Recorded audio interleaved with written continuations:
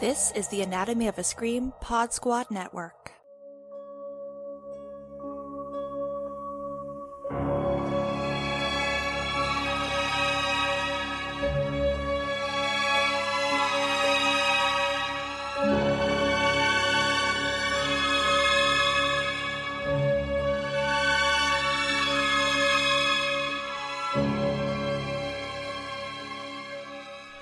Welcome back to Such Sights to Show, an all things Clive Barker podcast. I am Joe Lipsett, and I'm joined as always by Mr. Brian Christopher. Hello, Brian. Hey, Joe. Just standing in front of this mirror, and I was thinking I might say Candyman 5 times. Have you ever actually done it? I don't know that I have. I want to say I've probably at least started. I don't know if I've done the full 5. Right. Yeah. It's just, it's something that... Why risk it? Exactly. You understand implicitly this is a fabricated notion. It's an urban legend, but like, I don't do Candyman and I don't do Bloody Mary. Because, like, what's to gain? Like, honestly. Mm-hmm. As horror fans, either we are, in a weird way, proving that Santa doesn't exist, or if he does exist, that's really horrible for us. So either way, it's not going to end well for us. Yeah. What do you want to get out of this? What do you think you're going to gain? Yeah. So, folks, as promised, we are back with a little mini-sode to talk about, in greater detail, Clive Barker's The Forbidden, which is one of the stories from Books of Blood, Volume 5. And then, of course, it gets adapted by Bernard Rose into 1992's Candyman, which serves as a jumping-off point for Nia DaCosta's 2021 reimagining/requel/sequel. Yeah, I am very interested to talk about the progression of this story from the short story to the original movie to the, requel reimagining, because I do feel like it is a sequence or an evolution that really builds on interesting ideas and makes them better as it goes. Okay, big words, because of course we are avowed Clive Barker fans, but yeah, I mean... Let's dive into it, Brian. We touched on The Forbidden when we were talking about Books of Blood, Volume 5 last time, but we sort of skirted around it because we knew we wanted to have this conversation. I really liked the short story, and you seem like you thought it was okay. I really liked it. I enjoyed it. It's hard to separate it from what it's become. I do think it's very effective for what it is as a short story. Right. But it's kind of one of those things where there's a lot of... It's almost baggage, right? Yeah. And there's a lot of baggage with it. And it's one of those things where, because I think that baggage makes me question, like, are there undercooked ideas in the short story? Or is it just because I'm looking at how those ideas have evolved with the movies? Like, if I saw this or if I read this in a vacuum, it would probably be very satisfying. But I think knowing how they've taken the ball and run with it and taken things that were only kind of like peeked at in the short story, then it just like doesn't suffer in comparison. But, I think it's just kind of making that reminder that just because the short story doesn't hit on the ideas that the movies do, doesn't mean that it's not complete in and of itself. Yeah, if nothing else, it's a very successful short story, but it is also a short story. So even though the logline is more or less the same, we've got this graduate student, Helen, who is looking at poverty and crime. She ends up overstepping, going into this quote unquote underprivileged or impoverished area, and she's chasing things that she doesn't have a full comprehension of, to the point where she actually crashes a baby's funeral to try to get quote unquote answers. I keep saying quote unquote. It's just because, like, this is a person who should not be where she is, and she feels so entitled to the truth that I can't help but, like, she's a bit of a challenging character in the short story, but then you really amplify that when we start to move into that first film. Yeah. And in the short story, it is a slightly different context because it doesn't take place in America. It is in, I think, Liverpool. And they're looking at this through the lens of class. Yes. It's still an impoverished community, but they don't really bring race into the discussion. But there definitely is still a discussion of privileged people sticking their noses where it doesn't belong and making everybody's life more difficult in doing so. Yes. And I think that absolutely gets amplified in the movies. But yeah, it's definitely present here. And I think that Barker, in the short story, really takes his time in kind of indicting privileged, wealthy academics. Right. You know, he really takes his time in those discussions that they have. Absolutely. Yeah, as we said last time, it seems as though he just doesn't really care for academics and the mode with which they conduct themselves and do their research and so on. I think what I find most surprising about the short story, apart from the overall description of Candyman, which of course does not match my visual image of Tony Todd, which is iconic, but we'll get to that in a moment. I remember reading the short story when Trace and I covered Candyman on Horror Queers, and I remember thinking that the short story was about urban legends, and it's really not. It's more about how a community protects itself with a kind of cone of silence in order to keep outsiders out and to protect themselves. Yeah, I remember kind of the catalyst or the topic that Helen is investigating in the short story in The Forbidden is more the graffiti. And that's kind of the hook. Wow, I just said that. That pulls her into this community. And yeah, I think that it's an interesting pivot to more look at the urban legend facet of it when we get into the movies. But yeah, it is I think it is more of a Barker theme, that idea of like the community and the stuff that's like lying just beneath the surface, and the way that they're all kind of implicit in that, because it's bringing to mind that idea of like, because when it culminates in that bonfire and they're all kind of looking in, they know what's going on, they're all, you know, letting it happen. You know, different context and different ends, but it did harken back to like Rawhead Rex for me, to where, you know, that the climax happens in front of the whole town. So yeah, I think that's something Barker likes to explore, that thing that like everybody is complicit with, but doesn't necessarily acknowledge in the light of day kind of thing. Well, and there's almost a ritual to both of those stories, right? Where there's a understanding that is almost unspoken of the people who are within the tight-knit community, and outsiders or interlopers or people who are, yes, overstepping their bounds find themselves caught in the mix. It's tried and true horror tropes, right? You know, I'm thinking of The Wicker Man. And we like to do this as a way of shining a light. It's a bit of a warning, you know, hey, check yourself. But also, I love this idea that we can unpack the ritual, the ceremony, the things that can go on, that can develop between members of a close-knit community. Yeah, yeah. And the trouble you get into when you butt in. And the inherent kind of entitlement and privilege that comes with that. You know, the idea of these communities that are doing just fine, you know, and I don't know if just fine is the right word when we're kind of talking about an impoverished community, but they are moving ahead as best as they can. And they are avoiding catastrophe as best as they can.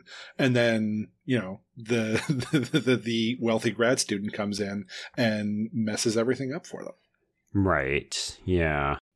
So when we think about changes that get made for the film, the most obvious one being that we introduce race into the mix. So now we're addressing both race and class. But I think I like this short story, but I love this movie.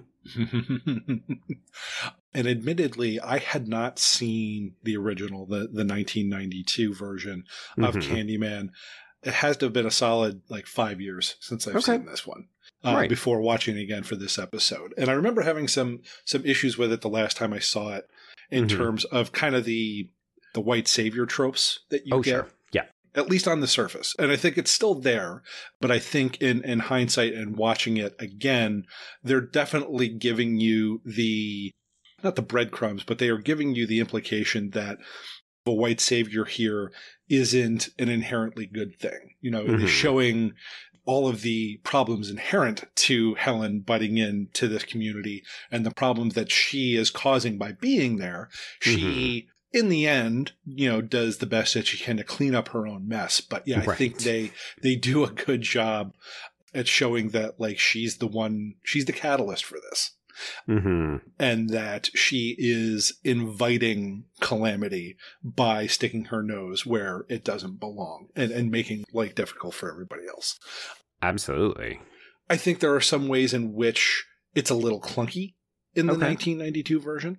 But I do think overall, I used to have this perception that there was a lack of self-awareness in terms of Helen's character. I think the character herself is lacking in self-awareness, but I think the movie has a self-awareness about the ways in which Helen is kind of bringing this on herself and bringing it on the community. I would agree with that. I'm sort of famously on the record as saying that the true villain in Candyman is Helen Lyle. And I say this as a person who absolutely adores Virginia Madsen, thinks that her performance in this film is fantastic. The chemistry she has with Tony Todd is off the charts. It's really good. But at the end of the day, yeah, like Helen is basically a white bitch who goes into a black community thinking that she can just do whatever she wants because she is a white bitch. And she fucks around and finds out. And I think there is a very good article written by Ashley Blackwell of Horror Noir and of Graveyard Shift Sisters. It's called Looking Back and Hoping Forward. And it's about Candyman. And it's kind of her. She wrote this in between or right when Candyman 2021 was about to come out. So she is kind of setting the table for this is her interpretation of the 1992 version and kind of what she's hoping out of the 2021 version. Right. But she gives a very good kind of analysis of Helen in the original, where she says, a recent awakening in my understanding of the function of this work looks into the film's residents of Cabrini Green. They reverence Candyman by fearing him. If an interloper investigates in an attempt to neutralize that fear by being absolute in her skepticism, then Candyman shows up after her mocking his summoning to wreak havoc on her life. A severed dog head here, a mutilated hospital worker there, all because she tried to gaslight a group of black people in the know. She really just, like, it's so succinctly done in terms of really kind of talking about it. It's centered on Helen, but it's not necessarily positioning her as like the pure protagonist. No, absolutely not. And one of the things that you get when you do repeat viewings of the film, it becomes easier to track the people who are trying to let her know that she is straying into territory she should not be going into. So, you know, I really come to appreciate Bernadette's reticence. So that's the Casey Lemon's character, where, you know, she doesn't want to go into Cabrini Green. And, you know, she's a very different kind of character in a film that is filled with fairly standard issue white people fears of black characters. So we've got, you know, thugs, we've got men who will beat you up in a bathroom, we've got a kid who maybe can't be trusted. But I think it's really important to have a character like Bernadette, who is an intellectual black woman who can say, no, we're being fucking stupid, Helen. I don't want to do this. And I think the movie finds a lot of shades of gray, so that even if you are looking at Helen as a bit of a fucking idiot for doing these kinds of things, you've got other characters who are still checking her. That helps to move, I guess, the racial conversation that the film wants to have. Yeah, and Bernadette is very interesting to me because, like, if you look at it solely through the vacuum or through the lens of the movie trope of a black character dying in service of a white character, it kind of sucks. But if you look at it through the lens of this is a black character who is basically your giant neon warning sign saying, hey, we shouldn't be doing this. Right. And you push forward and she is punished for it. Yeah. Then, I think that is creating more of an interesting conversation than the way that trope is usually used.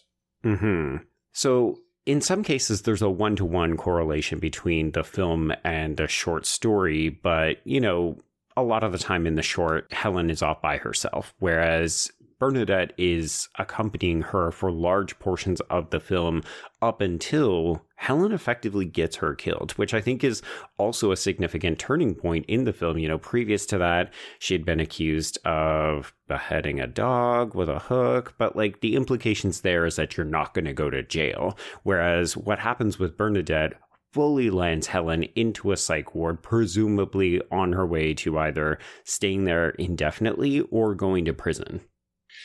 It's one of those things where you're looking at Helen's culpability and kind of bringing this upon herself and the people around her. But because we're looking at it through the lens of her character, it's also so frustrating and terrifying to be in the shoes of someone who is, everyone around her is like, oh God, you have gone insane. You are a sick human being, and kind of dehumanizing her. And I wonder to what degree Bernard Rose and company were doing that to kind of twist that lens of this is the way we often treat black people. Yeah. Now we're going to put you in that role. I don't know, do we give Bernard Rose and folks that much credit? Is that kind of what they were going for? Is this something we're looking at in hindsight? I think that's always a recurring theme in the stuff that we're looking at. Right. Ultimately, I think there was a deliberateness there. I think that because this is white people telling this story, that's where I think a bit of clunkiness comes in, because it is so kind of overwrought, and it is still focusing on the white character when there is just so much you could explore with the black characters and the black, quote unquote antagonist in Candyman. Yeah. Because they keep it centered on Helen, it's kind of that idea of we're trying to teach white people a lesson in language they'll understand, kind of. Right. And so they need to tell that through a white story. Yeah. I think it's also very much the 1992-ness of it, right? I mean, this is a time when studios were far more reticent. I think in some ways this is almost a swing for a studio to say, okay, we do want to tell this very racially charged story where there was no racially charged element in the source material that we're adapting. There were conscious, deliberate decisions made to say we're shifting from Liverpool to Chicago to this predominantly African-American community that has a history, a real life history of being quite violent, besieged by gangs and this kind of stuff.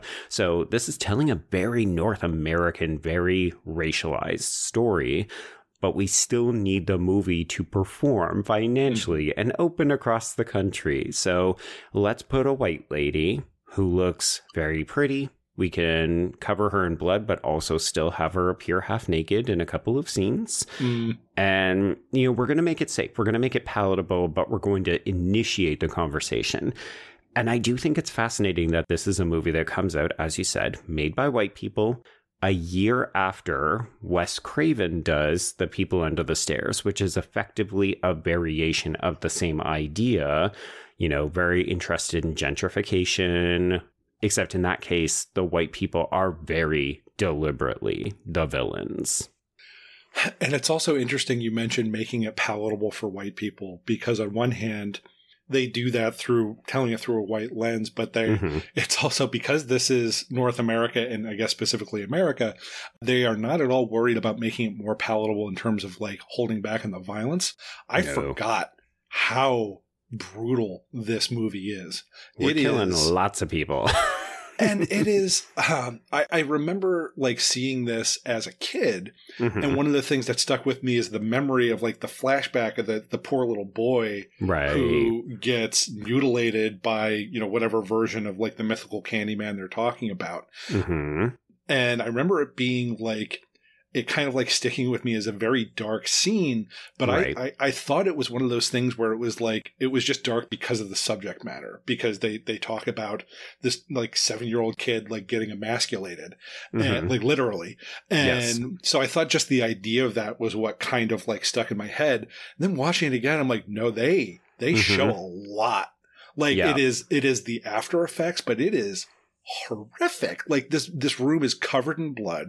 They've got this poor kid actor just like crying his head off in a way that's like, it's both brutal in terms of how the scene plays out. And then like, I also can't help but think like, how did they explain what's going on to this little kid? The crying this kid is giving is just filled with like agony and fear in a way that's just like, did you just tell him what he's supposed to be doing? And like, how scarred is this kid from like, because they're not using CGI, like he's in the middle of like fake blood. And like, I just remember seeing that and being like, oh man, like 30 plus years later, that is still just an absolutely horrifying visual. Well, I own this on physical media. I bought this a couple of years ago, and I realized I had never watched the unrated cut. So I have two different discs. One is the theatrical cut. So I watched the unrated cut, and I'm pretty sure that the gore is amplified even more in this version, because by the time we get to the end of the film, I remember Trevor, that's Helen's boyfriend. He's an established academic, so he's a full-on professor teaching at the university where she's studying. And by this point, he has ditched her, moved in with a student. They've been painting the walls pink, and she comes back as a Candyman figure to gut him in the final scene. The bathroom where his body is in the bathtub is just absolutely covered in blood, like blood, viscera. This body's Xander Berkeley. It is chef's kiss, over the top gore. And I just thought to myself, like, wow, okay, we really went for it in this movie. Yeah, I mean, they do a similar thing with Bernadette, because I actually forgot her character gets killed. And so seeing like the shock of being reminded of that, and again, they're showing the after effects, but it is brutal. It is so, she is just absolutely obliterated. Yeah. So we've been dancing around the urban legend element of this. You know, we talked about how there's a ritual, a ceremony, a kind of closed offness in the community in the Forbidden. But for Candyman, this gets escalated into full-blown urban legend territory. And I do think that that's one of the smartest elements that the film explores. All of a sudden, it's not just about, oh, black people do things differently than white people, they keep them out. It's really the community has embraced this idea of racialized violence and turned it into something approaching a myth. And I do think it's fascinating. I don't want to keep bringing Wes Craven into the conversation because it's not his movie, but it always reminds me of a kind of black version of a Freddy Krueger. Absolutely, which I think we will really, I think the parallels only heighten when we kind of carry that into the 2021 version, because there are elements of that are very reminiscent of the mythology of Freddy Krueger and kind of how his power works as well. Yeah, I love this idea of our monsters are only as powerful as we allow them to be in our memories, in our dreams. Like we keep them alive, but also, I mean, I have to talk about Tony Todd, the voice, the posture, the way he moves, the way he commands the screen in this film. Like, he's absolutely everything. But I love that his interpretation of this quote unquote villain, and now this is me using it, is deeply romantic. Like, he is such a sensual villain. And I love the idea that we're sort of playing with a different kind of social trope where it's like, oh, it's the black lover. He's, you know, so impressive, but also he will fucking gut you. Yeah. It's almost bringing like gothic elements into 100%. The story. Yeah. Because it gets very, when he's on screen, it gets like the operatic kind of score builds. The score. He talks very poetically. He kind of talks in riddles. And his costume design, like everything about it, he is just this very kind of like almost suave antagonist, you know, and I feel like as Hellraiser fans, in the Venn diagram of antagonists or horror villains, I definitely think there's some overlap between Candyman and Pinhead in that they're both kind of very erudite. Yes. And verbose. Yes. But not in the same way as like a Freddy Krueger where he's just throwing out like wisecracks. They are, you know, they wax poetic quite a bit. Mm-hmm. Yeah, imagine how much this confused a young Joe when he was just getting into horror movies to watch those two movies back to back, Brian, and then be like, oh, every horror movie villain should be suave, gorgeously scary, very intimidating, emotionally complex, fiercely intelligent, and then going back and watching 80 slashers. Yeah, that must have been a little jarring to go from like someone asking for consent, like be my victim, to, you know, some burly hockey masked idiot just coming out and chopping someone's head off. I don't want to say it's a reason why I don't appreciate Friday the 13th and Halloween films as much as other people, but yeah, I mean, there's just something so fascinating and nuanced and interesting about these villains, and part of me just always brings it back to Barker. Like, the source material is there. In this case, I do think that Bernard Rose and Nia DaCosta are taking that ball and running with it because they're doing a lot of heavy lifting in these movies to make Candyman even more complex. Like, I love me some Barker. The description of Candyman is not at all interesting to me in the short story. But again, I can't help but think it's because I've already seen him visualized in multiple ways. And the visualization in this case, maybe for the first time ever, is so much more interesting than the written word. Yeah, no, and it's also because, you know, and this is a discussion we've had on multiple episodes, that idea of, you know, reading the book first versus the film first. And I think there's an inversion here where if we had the opportunity to read the story first, then who knows how like the film version of Candyman might have suffered based off of what we had built in our own mind. Because usually that's what's really great about Barker in terms of like he gives like broad strokes of descriptions or such surreal descriptions that he is counting on your imagination to fill in a lot more of that. Yes. But by the time we're reading this, we have a very set image of who and what Candyman is. And so having something that leaves things more open for your imagination, like, we don't need that here because it's already been, those gaps have been filled in such a compelling and great way that we don't have that craving for what our imagination can produce.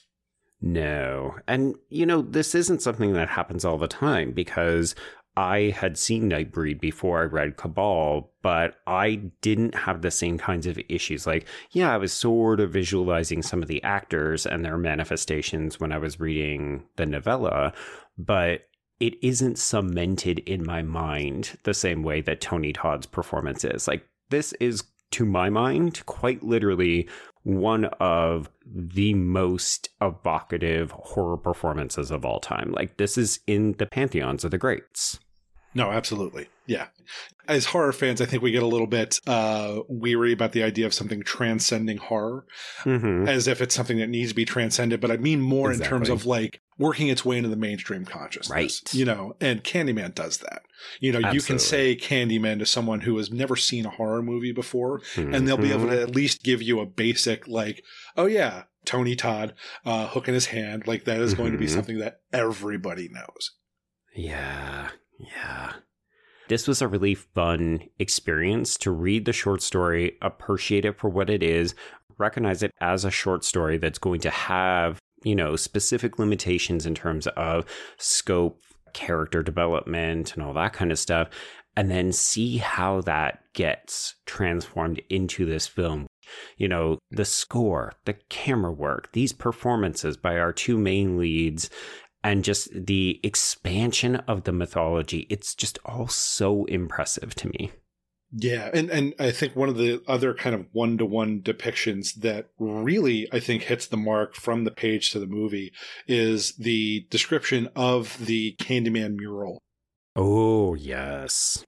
So I think in the short story, this mural is in a much more kind of traditional doorway, but it's described really well. I think the way it kind of converts to, it's more a makeshift door that's like a hole in a wall, but the way they visualize that as being kind of like this gaping maw of Candyman's mouth is such a compelling visual. And it's one where it's a lot of times we talk about how when you try and kind of like translate that to the screen, it falls short. Here, I don't think it falls short at all. In fact, I think it exceeds expectations, because that is just such a almost overwhelming sight. Well, and thematically, it is so resonant with what the film and the short story are trying to accomplish, right? Like, we're talking about oral legends, and she literally comes through his mouth. Yeah. And it's wild. Yeah, because it works thematically, but it's also, even if you don't get the symbolism, it's just such a creepy image, and it's just so well crafted. Yeah. I love it. Okay, why don't we switch to Nia DaCosta's 2021 reimagining? I feel like this is a film that some people really latched onto, and I'm going to include myself in that. And then it didn't hit the mark for other folks. And I'm interested because you've already indicated you like this movie. I really liked it when it came out in 2021. It was actually one of the first movies I think I got back into the movie theater for. After the pandemic started. Notice I didn't say after the pandemic was over, because I think we're still kind of in it. But yeah, it was one of the first times I felt like I wanted to get into a theater, mainly if for no other reason than I wanted to make sure that I was supporting Nia DaCosta. Yeah, you were like, take my money, take my money. Yeah, absolutely. And I liked it. I think, in my head, I think I gave it like maybe like a B minus. Right. Like really liked it, didn't love it. Okay. Watching it again, I think I love this movie. Like, it's not perfect. Nope. And I'm sure we'll talk about some of the areas where, some of the flaws or some of the seams. But I think the best thing this movie does is that it actually makes the first one an even better movie. Because the way it expands the universe and kind of explains who and what Candyman really is. It takes some of the elements that were kind of lacking in the original and makes them make more sense within the larger context. Right. Yeah. I mean, the first and most obvious choice is that we decenter white people and we make black people the protagonists. But I do like that, kind of in the same way we had the conversation about Bernadette, it's still like affluent, well-to-do people. We've got the struggling artist, Anthony, played by Yahya Abdul-Mateen II, who's fucking great in this movie. And I almost wish he was in it more, because part of the way through the film shifts to his partner, Brianna, or Brie, who is played by Tiana Paris. And it becomes her movie because he's almost become afflicted with Candyman-itis, right? Like, he is being corrupted in the way that society allows black men to be, right? Like, we turn them into our demons, and then we are forced to say their names after we kill them. Yeah, and I think that point kind of starts to get into where the themes of this movie improve the original, because in the original, there are questions about, we're looking at this through Helen's point of view, and we're looking at this villain that is created by white people, and it's kind of like this vengeful spirit, but it lashes out at members of its own community. Yeah. And to just question that, like, on the face of it is almost kind of like the same thing as like, well, what about black on black crime? But I think within the context of the movie is that the original, the 1992 movie, doesn't go far enough to explain that. It just kind of created this iconic, horrible villain and lets him run rampant, but doesn't really explain, like, okay, if this was created by racial violence, why isn't he attacking white people. And I think that what the requel, what Nia DaCosta's version does, is explain because, well, we isolate black people in these communities, create this stain, create this traumatic, this generational trauma, and then we just leave them there.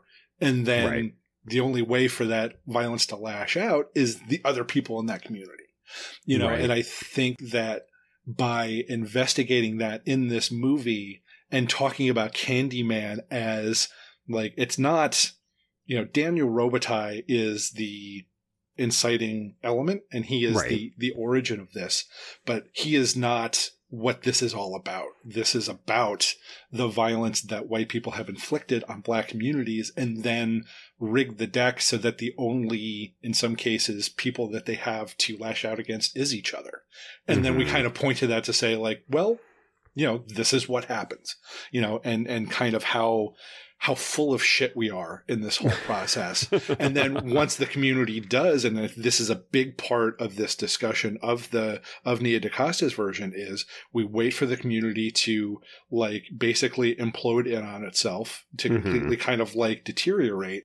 And then we go in and we gentrify it and we use it for space that is more affordable for our own housing. And then we turn it into another white community. But in the case of with Candyman as this entity of like, racial rage about the atrocities that we inflict on these communities, it is a very tragic movie, but it also does come with that element of, okay, well, now that we think it's just when you think it was safe to go back into the projects, like it is both tragic because of the way that this anger and rage deteriorates Anthony's character, but it is also the way it is turned on the people that it was kind of meant to be turned on by the end of the movie. It's that conflict of just like, it's so horrible to see this happen to his character, but kind of like there's a little bit of a fist pump moment where you see what he becomes directed at the people who deserve it. Yeah. Ugh. A lot to unpack here. Yes. Yeah. I guess I want to say something and then leave it and then talk about more of what you just said. So I think one of the things I like the most about the way that all of this gets visualized in DaCosta's film is the cyclical nature or the reflection, right? So we're doing a lot of mirror work. We're doing a lot of inversion of visuals that we saw in the original Candyman. So that film famously opens with a aerial shot as we're moving down the highway in Chicago towards Cabrini Green. And DaCosta opens her film and uses this recurring visual motif of traveling down highways, but we're looking up at the gentrified skyscraper. So it's an almost inverse image to what Bernard Rose did. And I think it's lovely because it speaks back to the original film, but it also says we're doing things in a complete, like we're looking at it from a different lens this time. Yeah. Like we're acknowledging what came before, but we're definitely looking at this from a different angle. Yeah, absolutely. But then to speak about the rage and how it manifests, I mean, I think one of the tricky spots that I still have some difficulty with narratively in this film is the Coleman Domingo character, William, or Billy. So he's actually the one who is instigating some of the contemporary horrors, right? So he abducts Anthony and turns him into Candyman so that we can have our black figure who will become a myth and strike fear into the white art critics and the gentrified communities. And yeah, you're right. It is the representation of the black on black violence, and it's a manifestation of the rage from the people who get left behind, the people who realize, that man was scapegoated for putting razor blades in candy and then shot to death by the police. And we need to say his name and all of the other black victims of white crime.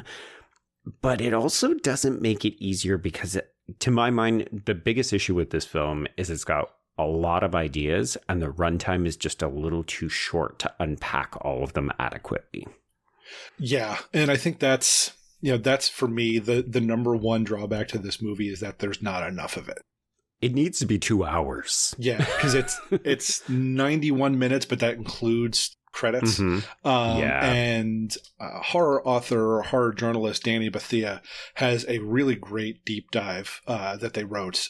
Candyman is Sweet and Sour for Black Women, where they talk about a lot of what went into the making of the movie, a lot of the bullshit that Nia DaCosta had to go through as the director, dealing with white people who, even as someone helming a major studio film, the ways in which she like just had microaggressions, the way in which people dismissed her, you know, how many people called this Jordan Peele's Candyman, you know, and kind of put him front and center. Yeah. Did that ever piss me off when we were leading up to this film? The fucking worst. But yeah, Bethea really goes through just an absolute great deep dive. And part of that is talking about all the stuff that was left on the cutting room floor, you know, and they really get into Brianna's arc, because you get these hints at the issues that she had to go with her father, and the way that this is kind of like trauma repeating itself with poor Anthony.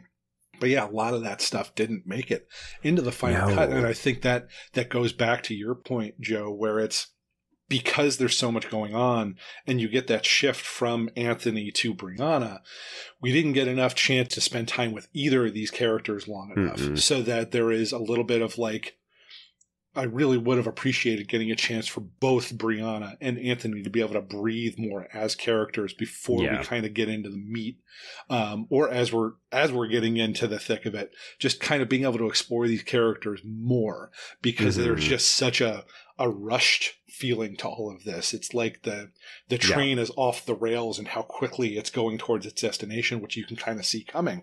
Yep. And I'm not saying that it's seeing it coming that is the issue. It's just that the journey was too short. Yeah, it feels like we've missed a couple of stops that would have helped not just the pacing overall of the film, but making the things that we know are coming that much more satisfying. Because, yeah, I mean, rewatching this again, I'd forgotten about this flashback of Brianna's where she sees her father, who was himself an artist, who died by suicide by throwing himself out a window. And it feels so out of place in the film because it feels like it's there, but then it doesn't really inform anything, even though you can kind of understand what they're trying to get at.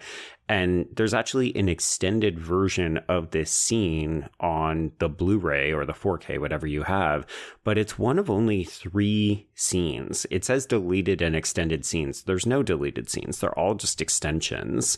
And it's frustrating because even with that, it still feels like the film is missing key components.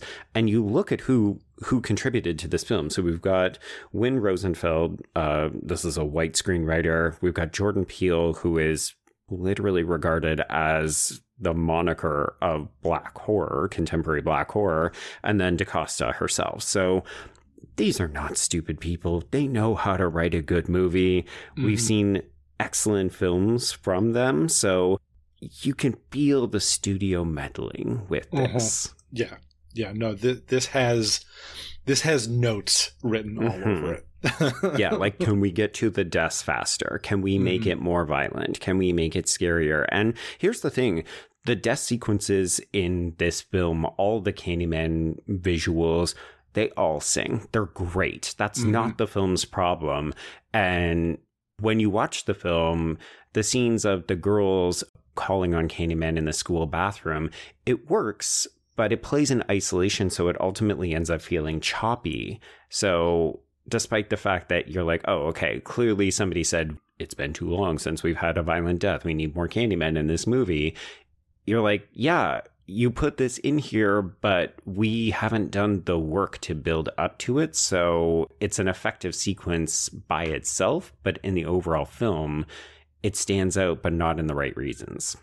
Yeah, like it's been cut down so much that it's almost veering into like extended montage territory. Yeah, where it's just like a sequence of a series of scenes as opposed to like a full narrative thread. And again, you know that full thread is there. It was just that they got told, like, cut this out, cut that out, snip it, we don't need it. And I do want to raise a bit of not a red flag, but I do want to raise the issue that this film, I believe, has a much stronger reputation among white moviegoers than it does among Black. And I'm drawing this based entirely off of the reviews that Trace and I found when we covered the film for our Patreon. But we saw a number of Black critics who came down very heavily on this film for giving us a sugar-coated version of a familiar Black tragedy storyline that they felt was still actually being aimed at white audiences. Yeah, no, I saw that too when I was looking up some of the critical response. I know Angelica Jade Bastian in a review for Vulture. Robert Daniels. She actually called it the most disappointing film of the year at that point, saying that, what was the quote here? It limits not only the artistic failures of the individual who ushered it to life, but the artistic failures of an entire industry that seeks to commodify Blackness to embolden its bottom line. Like, damning fucking words. Really, really strong. Like, yeah, it was unexpected, I'll admit. And it was kind of the most... This is going to sound very odd. It was the most white that I had felt as a film critic in a very long time because it was just so far removed from my own experience of watching the film. Like, I felt the pain points that you and I have identified from a storytelling perspective, but I didn't have the same kind of almost raging, visceral reaction about like, no, I don't want to see this story. This story has been done badly that we were seeing from our Black contemporaries. So it was an interesting experience to watch some of that drama unfold. Yeah, and it's something to incorporate into my understanding of the film. Mm-hmm. I guess for me, there's a degree to which it's like, as someone who loves melodrama and but is not put off by movies that like aren't subtle and don't have nuance. Like, right. Okay. The issues with this movie being like too on the nose or like kind of like too preachy or hitting the nail on the head a little too hard. Didn't bother you. It didn't bother me. And I guess I'm also looking at it through the context of like, this is still a mainstream horror movie. Right. But and it also sucks because like the subtext there is mainstream means we're catering to white people in a lot of cases. 100%. And so maybe it's just kind of like, I got to sit in that discomfort a little bit. Like, yeah, I enjoyed this movie because it catered to me. Yeah, it was made for us. Yeah. It is an extremely unusual realization, right? Because I think we're basically just saying the quiet part loud with that. We're not used to people saying, oh, well, of course you would like this because it was made for you, the white audience member. I think it's extra confronting because Candyman is such a historically Black horror text, right? You know, you mentioned Ashley Blackwell. Obviously, if people have not watched horror noir, I mean, what are you even doing listening to us? You need to go and watch it immediately. Yeah. But that documentary does such a good job of establishing these key canonical texts and confirming that Black horror is not a new thing. It's always been around. It's not a Jordan Peele thing. But, you know, the position with which Candyman occupies, like, it is one of the high marks, even though obviously it was made by white men. So it was almost more confronting when we finally get a Black interpretation of the text made by Black creatives to then still see, oh shit, this is a movie made for white audiences. Yeah. It actually kind of reminds me of like a different flavor of that is, and bear with me here, with the Thor movies, when Love and Thunder, like there was a really big deal made about how queer this movie was. Oh, God. Yeah, right. You know, and it's being made by queer people. There's queer people involved. And then it's the final product is once again like queerness for the mainstream, which is, you know, queerness for heterosexual people. Yeah. So I wonder if it's a similar thing where because of this buildup where it's like, no, there's a Black creative team, it's centering on Black people. You know, maybe when Black people saw that and said like, yeah, but it's still a movie for white people. Like, so kind of go fuck yourself a little bit. You know, I wonder if it's kind of a similar thing there. Yeah, you know what? I think it is exactly that. And it's especially frustrating when people finally get to tell their own stories And you can see that there's been meddling and interference by people who are just trying to make a buck off of your art. Mm-hmm. And this is literally a movie about art and Black art. Like, it is woven into the fabric of the narrative, the characters, their relationships to one another, the cyclical trauma and all of that. So it just gets me. Like, I still, like you, really, really like this movie. But every time I watch it, I always have to reconcile the fact that this is still a movie made for me. Yeah. And not the people it should have been made for. Yeah. But all that said, can we take a few minutes? I love your silver lining tangent.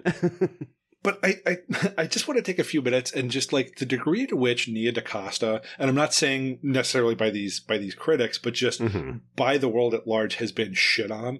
Oh, and not just with Candyman, but like most recently with the Marvels. Like Nia DaCosta is a really fucking good filmmaker. Like, yep.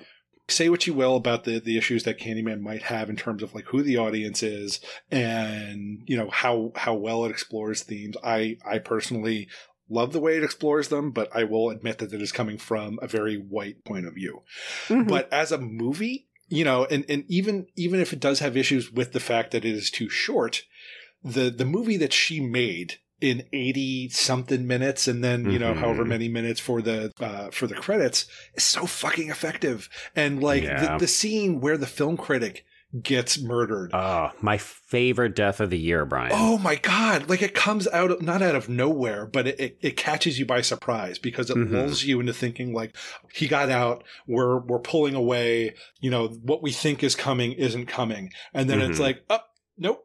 No, nope. It is, but you're going to look at it from afar and you're going to have to like, you know, you're going to see it, but there is a degree to which your imagination is going to have to fill in some of these details because you're seeing it from afar. She's just like, she crafts really good shots and really good scenes, and that carries over into the Marvels. Like, the MCU has definitely gotten to a saturation point for me where it's like, I'm not interested in a lot of this. They're way too long. Yeah. And they're not fun anymore in a lot of cases. The Marvels was fucking fun, you know, I think it suffered from the same issue that Candyman did, where it was too short. Too short. It's been meddled with. Yeah. But it was still so much fucking fun. And I feel like every time now Nia DaCosta has a new movie coming out, she always has to be on the defensive. And it was on this mainstream platform. It only got worse because, you know, people were talking about, oh, well, she skipped out and was doing editing after the fact remotely. And it's like, yeah, everybody does that. You know, and this was only after this got like pushed back like 3 times. And she had other movies she wanted to work on. Like, who would have thought?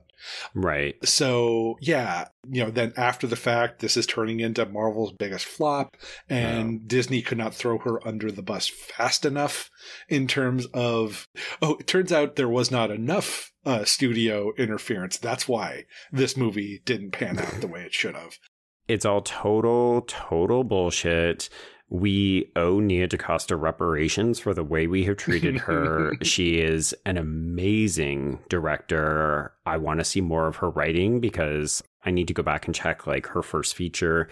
But yeah, no, like basically she is a prime example of how we as a society hate and actively cheer on the failure of Black women. Yeah. If she gets put into director's jail after the Marvels, I just, for me, the only silver lining with that is like, she's clearly already working on something else. That's where the controversy over that she was doing the editing remotely came from, the fact that she was working on her next movie. So I will be the first one in line to buy a ticket because the Marvels was fun. And yeah, after watching it again just this morning, I fucking love the new Candyman, and I love what it does for the franchise overall.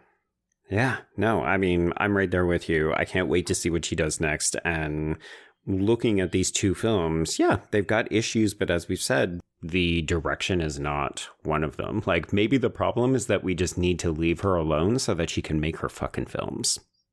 Yeah. That's what I want. I want to see just one goddamn movie where, She just gets to do what she wants to do. Yeah. All right. Well, why don't we close up our conversation of the Forbidden and Candyman there? Mr. Bryan, if people want to sing the praises of Nia DaCosta, how would they get in touch with you? Please do that with me at Evil Taylor Hicks, either through Instagram or through Blue Sky. All right. And if people want to chat with me, you can reach me at B Stole My Remote. That's the letter B. And of course, we'll thank the Anatomy of a Scream Pod Squad for letting us go off about how we as a society mistreat our Black creatives. But Mr. Bryan, we are shifting gears dramatically after this. So we're leaving Mr. Barker behind, but we are revisiting the world of Nightbreed. So we're finally going to get around to discussing the short story collection Midian Unmade, Tales of Clive Barker's Nightbreed. I am looking forward to exploring the world of Midian more. Mm-hmm. You know, I know Cabal is still out there in the wind, still trying to find their new forever home. Mm-hmm. So yeah, I'm interested to see kind of what different takes different authors have on what the monsters of Midian might be doing in the interim. Mm-hmm. Yeah, I'm about a quarter of the way through this, and I'm quite liking it. There's a variety of different types of storytellers who are contributing to this, and I'm intrigued to see how it comes together either as a collection or if you and I are going to find similar shared stories or if we will be on very different paths. Only one way to find out. Yes. So, folks, let us know if you're reading along with Midian Unmade or if you have any thoughts on Candyman or The Forbidden. But until then, let Nia DaCosta make a fucking movie. Hear, hear.